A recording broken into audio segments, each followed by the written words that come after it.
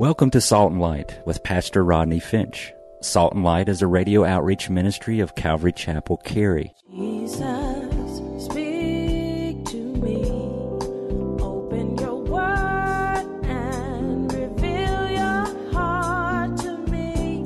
Salt and Light is a series of verse-by-verse studies through the Bible, focusing on its practical application to our everyday lives. Salt and Light is recorded live at Calvary Chapel, Cary in Apex, North Carolina.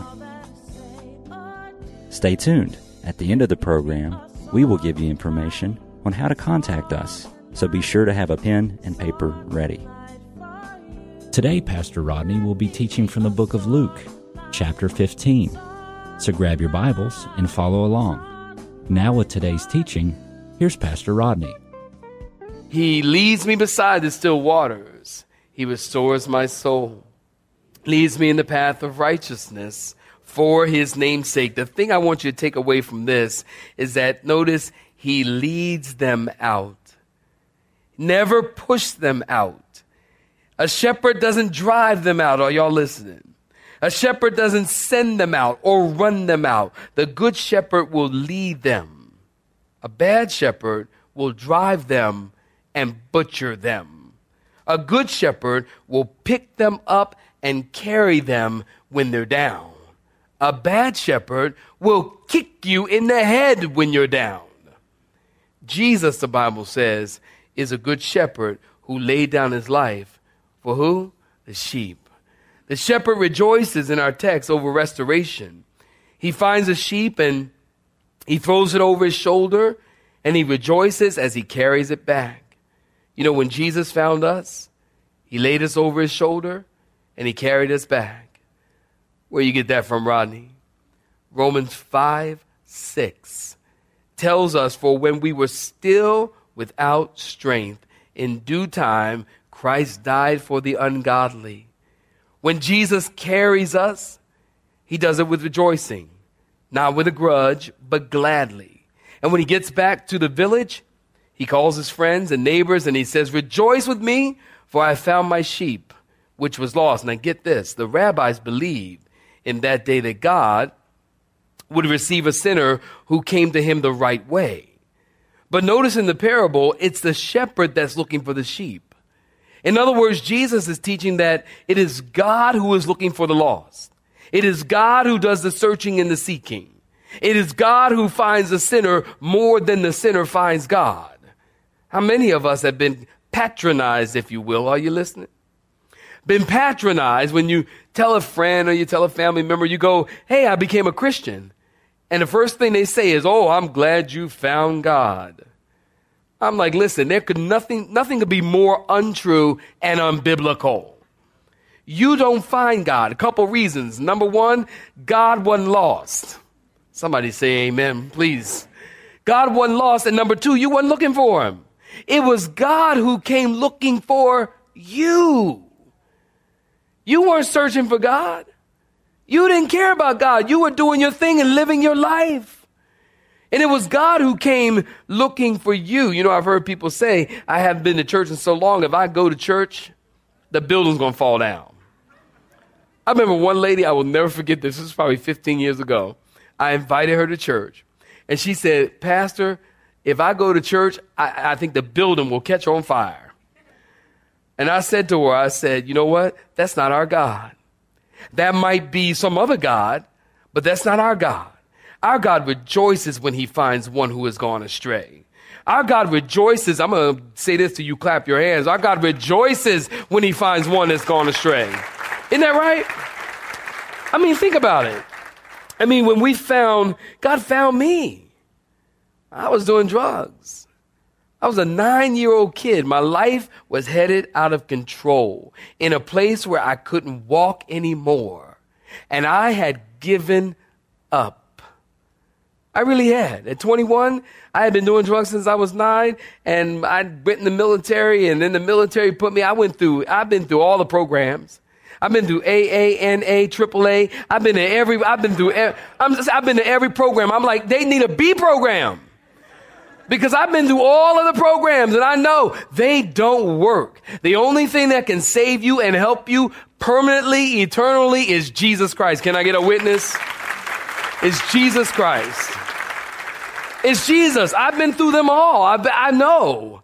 And I was broken. And I had given up and I couldn't walk anymore. Sin had taken its toll and I didn't have any strength and I just laid down. But you know my story. January 23rd, 1982, Jesus picked me up and he threw Pastor Rodney. I wasn't Pastor Rodney, then I was Rodney. He threw Rodney over his shoulder and he carried me. And he saved me. I'm happy about that. Because God changed my life. And I'm telling you, what he did for me, he can do for you. And he has done it millions and millions and millions and millions and millions of times throughout the quarters of time. Has he picked people up? Countless stories of people that he has picked up, threw them over his shoulder when you can't walk anymore, when you can't move anymore, when you can't fight anymore. There's no more fight in you. I know what I'm talking about. God will pick you up and do it for you. Yes, he will. I'm going to wait. He will do it for you. That's his heart. Now let me jump to verse 7. Look at verse 7. Jesus said, I say to you likewise, there'll be what? Joy in heaven. There's going to be what? Joy in heaven over one sinner who repents than 99 persons who with no repentance. Look at verse 10. Jesus said there's joy in the presence of the angels of God over one sinner who repents. Now, I believe this is in your face to the Pharisees, because the Pharisees had a saying, there's joy in heaven if one sinner is obliterated in the presence of God. Can you believe them? If one sinner is obliterated in the presence of God, they said there is joy in heaven. Jesus said, no, there's joy in heaven if one sinner repents. Listen, Jesus is into joy. And Mr. and Mrs. Christian, you need to be in the joy. No one likes it or wants to be around a joyless Christian. It doesn't even make sense. You know, we claim that God did this and God did that and God saved me and God changed me and God worked in my life and God worked in my situation. If that be the case, I think you'd be happy about it. Can more than two people say amen? I think you'd be happy about it. Nobody wants to be around a joyless Christian because you're a bummer. Joyless Christians are a bummer. That's why you don't get invited to the parties. You're like, nobody ever invites me to the party. That's because you're no fun, Danny Downer. You're no fun, man. Nobody likes to be around a joyless Christian. We claim that God is a God of joy. Listen, the Bible says the joy of the Lord is your strength. And you need to make sure you hold on to that joy. I'm going to be joyous. I don't care what I'm going through because I know God is in control. See, where's your faith? Who you trusting in? Better to trust in man. Better to trust in the Lord than put confidence in man. Right? You see, you got to hold on to that joy. Satan will steal your joy because he knows if he can steal your joy, then he can cause you to doubt God. And sometime when there's a problem, I'm just trying to help you. I'm your pastor. I'm just talking to you right now. Sometimes when there's a problem, you got to encourage yourself. Anybody know what I'm talking about? You really, and the people clapping know that's true. Sometimes you got to look at yourself in the mirror and you got to say, self, snap out of it. Self, trust the Lord. Self, believe God's word. Ain't nothing wrong with talking to yourself. Now, if you start answering yourself back, then you need Zoloft or whatever it is y'all take. I don't know, what do y'all take? I don't know, whatever it is. You need it. But you got to encourage yourself. You got to encourage yourself in the Lord sometime. Okay, the final parable, the parable of the coin. Look at verse 8, if you will. Or what woman having 10 coins, if she loses one coin, does not light a lamp and sweep the house until she finds it? Notice Jesus didn't say, or which of you being a woman. See, if Jesus had said that and said it that way, that would have been really insulting to the Pharisees. Because the Pharisees would pray, get this, every day they prayed this prayer. Lord, I thank you that I am not a Gentile, a dog, or a woman. They prayed that prayer every single day. And I am amazed at some of the women's libbers or some of these movements nowadays that say that the Bible is oppressive and Paul and Jesus were male chauvinist pigs.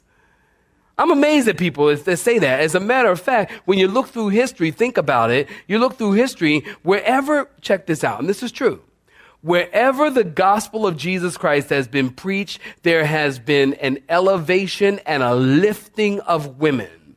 Wherever the gospel has not gone, it has hindered and oppressed women. You look at countries like Iraq, countries like Iran, India, Arab countries. In the Middle East, Middle Eastern women are sold for chicken sometimes. Like they'll say, well, you're worth, 4 chickens, or you're worth 5 chickens, or 10 chickens tops. Jesus came to be a burden lifter and a burden bearer, not burdensome. And the gospel has given the rightful place to every male, female, black, white, Jew, Gentile. The gospel is the only thing that puts every man on equal plane. Every man. The gospel elevates people. And wherever the gospel is preached, people are elevated. So this woman has 10 coins. She loses one. She searches for it until she finds it. Now, in that day, listen, a bride would have a necklace with 10 pieces of silver, or a veil sometimes with 10 pieces of silver on it. And even today, when we go to Israel in January, if you'd like to join us, go online and sign up. We're going to Israel in January. And we're going to drive through a Bedouin community. You have to drive through this community in order to go to the Dead Sea. And we're going to the Dead Sea. So we'll go through this Bedouin community, and you'll see these women. You'll see camels, and you'll see these women with these veils on, and they've got these pieces of silver around their veil. And these pieces of silver are kind of equivalent to a wedding ring. Now, I've done a few weddings in my time, and I have seen some wedding rings of all wedding rings. I've seen some wedding rings that are like really, really, really, really, really super big stones. I mean, big, super nice rings. I like to play a joke, actually. I'll tell y'all this. I like to play a joke on the groom, because especially if the ring is really, really nice, and it's the ring time. And I'll say, ring, please, and the ring bearer gives me the rings, and I explain the rings. And, okay, to the groom, all right, as you're placing this ring on her finger, repeat after me. With this ring, that I'm still making payments on. He goes, then I'm still making payments on. Wait a minute, no. I've seen some really, really, really big, like bling, bling type rings. And then I've done weddings where the ring looks like they won it at the state fair. I've done weddings like that. I remember doing a wedding one time, and they had the ring, those rings with the jewel lollipop thing on it. You ever see those? The kids got those, and it's got a big lollipop, like a candy thing on the top of it. And so they got that ring on their finger. I'm looking at that thing like, give me a lick.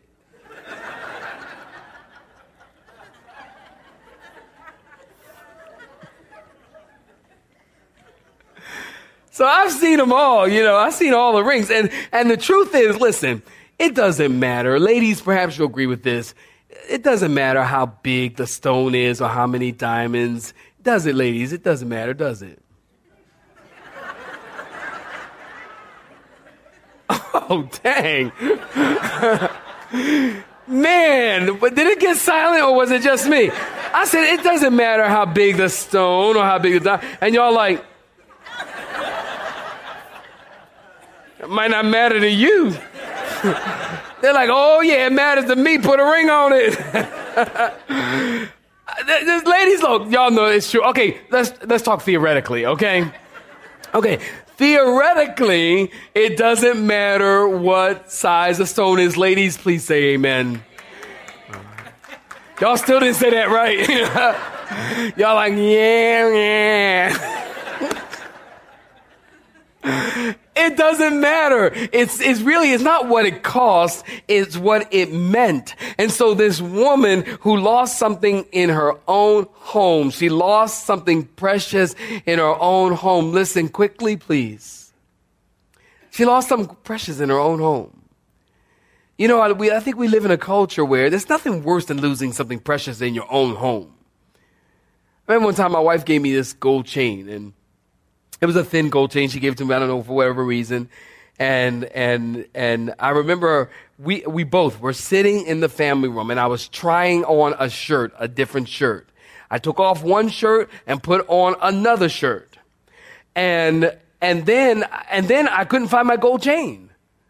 And we are looking like we are searching the whole house, places that I know I was not upstairs when I changed my shirt. You ever look for something and you looking in places you know you weren't there? Okay, so I'm on the roof pulling back the tiles. I know it's not there. And I know, okay, so we were standing right here and we have this vent in the floor.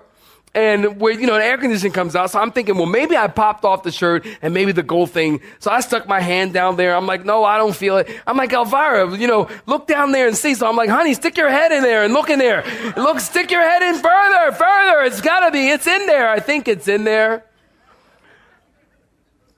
But there's nothing worse and nothing more grievous than losing something precious in your own home because you know it's there. And that was like 4 or 5 years ago. And I am telling you, I'm still looking for that gold chain because I know it's there. It's nothing more tragic. And I see that and a lot of times in the homes in the U.S., listen to me carefully. In the U.S. homes, I think we are losing something very precious in our homes, and that would be our children.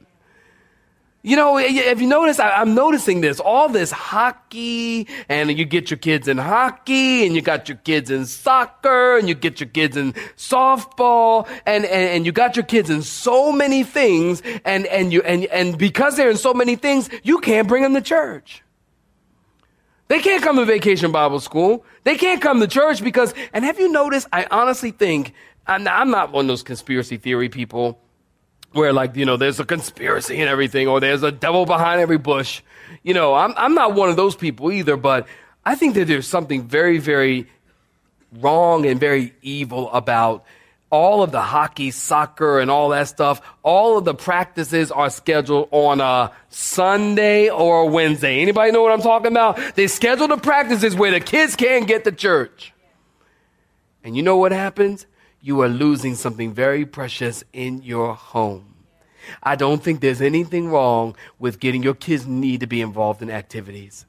They absolutely need some outlet where they can get involved in something and be a part of something and learn team effort and learn sportsmanship. And they need an instrument where they can play. I got a son, that big person in the cage that fills up the cage. That's my son. And he's been playing drums for years. And let me tell you something, playing drums for that boy has kept him out of jail. Somebody knows what I'm talking about, don't you know? Because they need something, but don't have them in so much stuff where you can't get them in church. In my family, it's been a rule since they were babies.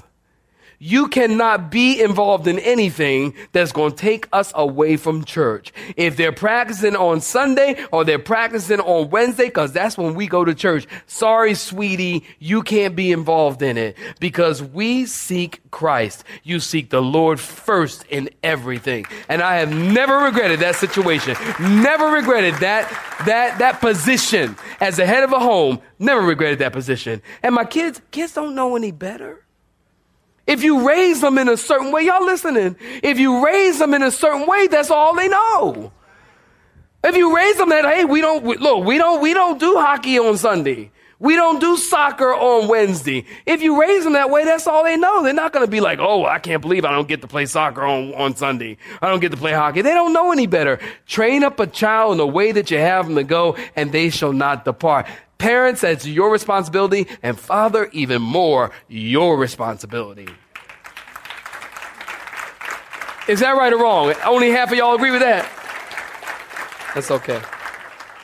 It's right anyway. Amen. Let the church say amen.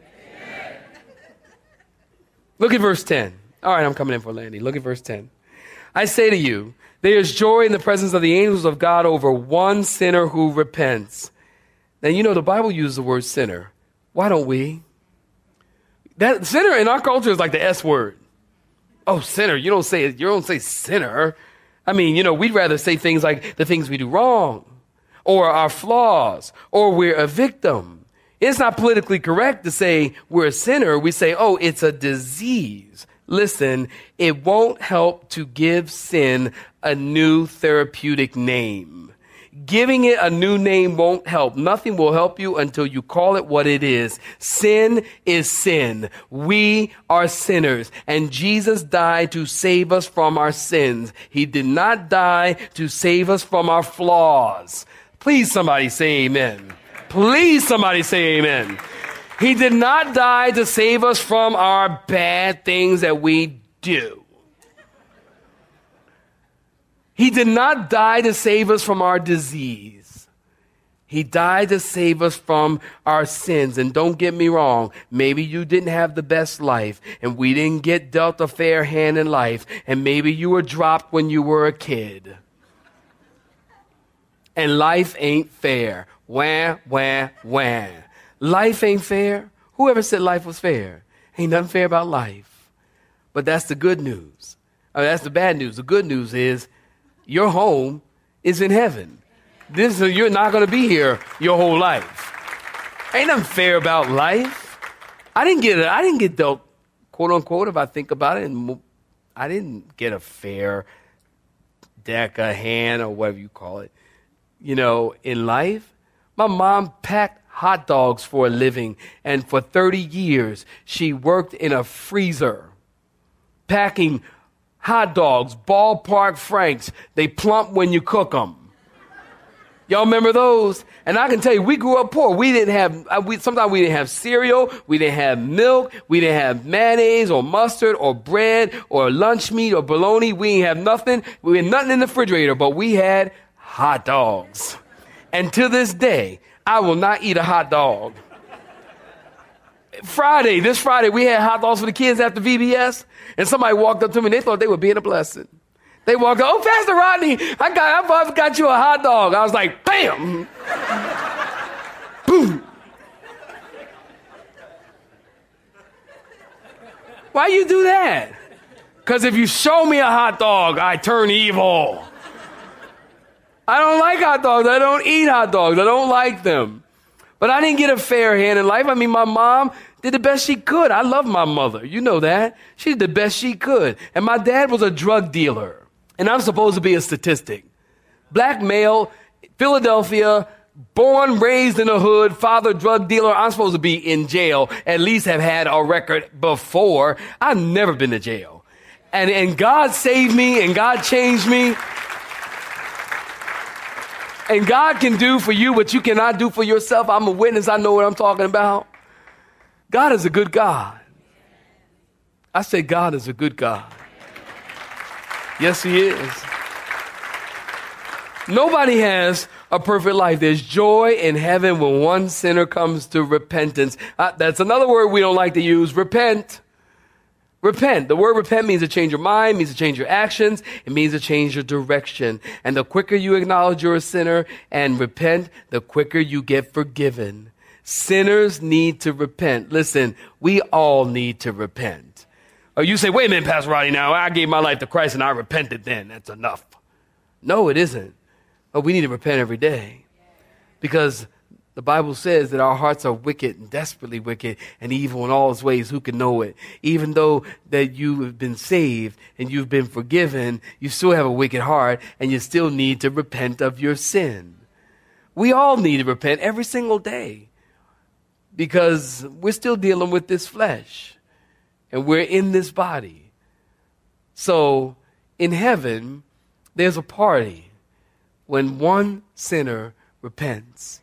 When you turn your heart to Jesus and you give your life to Jesus, heaven is a party. I get the impression heaven is one big party because people are giving their life to Jesus every single day. I believe it. Every single day and every single Sunday and every single place around the world. Whether you're in Indonesia, India, Israel, Africa, South America, wherever this book is preached, people are giving their lives to Jesus, and heaven is going to be one big party. When we get there, I don't know about y'all, but I like the party. There's going to be a party in heaven. You have been listening to Salt and Light, a radio outreach ministry of Pastor Rodney Finch in Calvary Chapel, Cary, located in Apex, North Carolina. Join Pastor Rodney Monday through Friday at this same time. For information regarding service times, you can contact us at 1-800-293-0923. That's 1-800-293-0923. Or you may listen to today's broadcast in its entirety by visiting the media library on our website at cccary.org.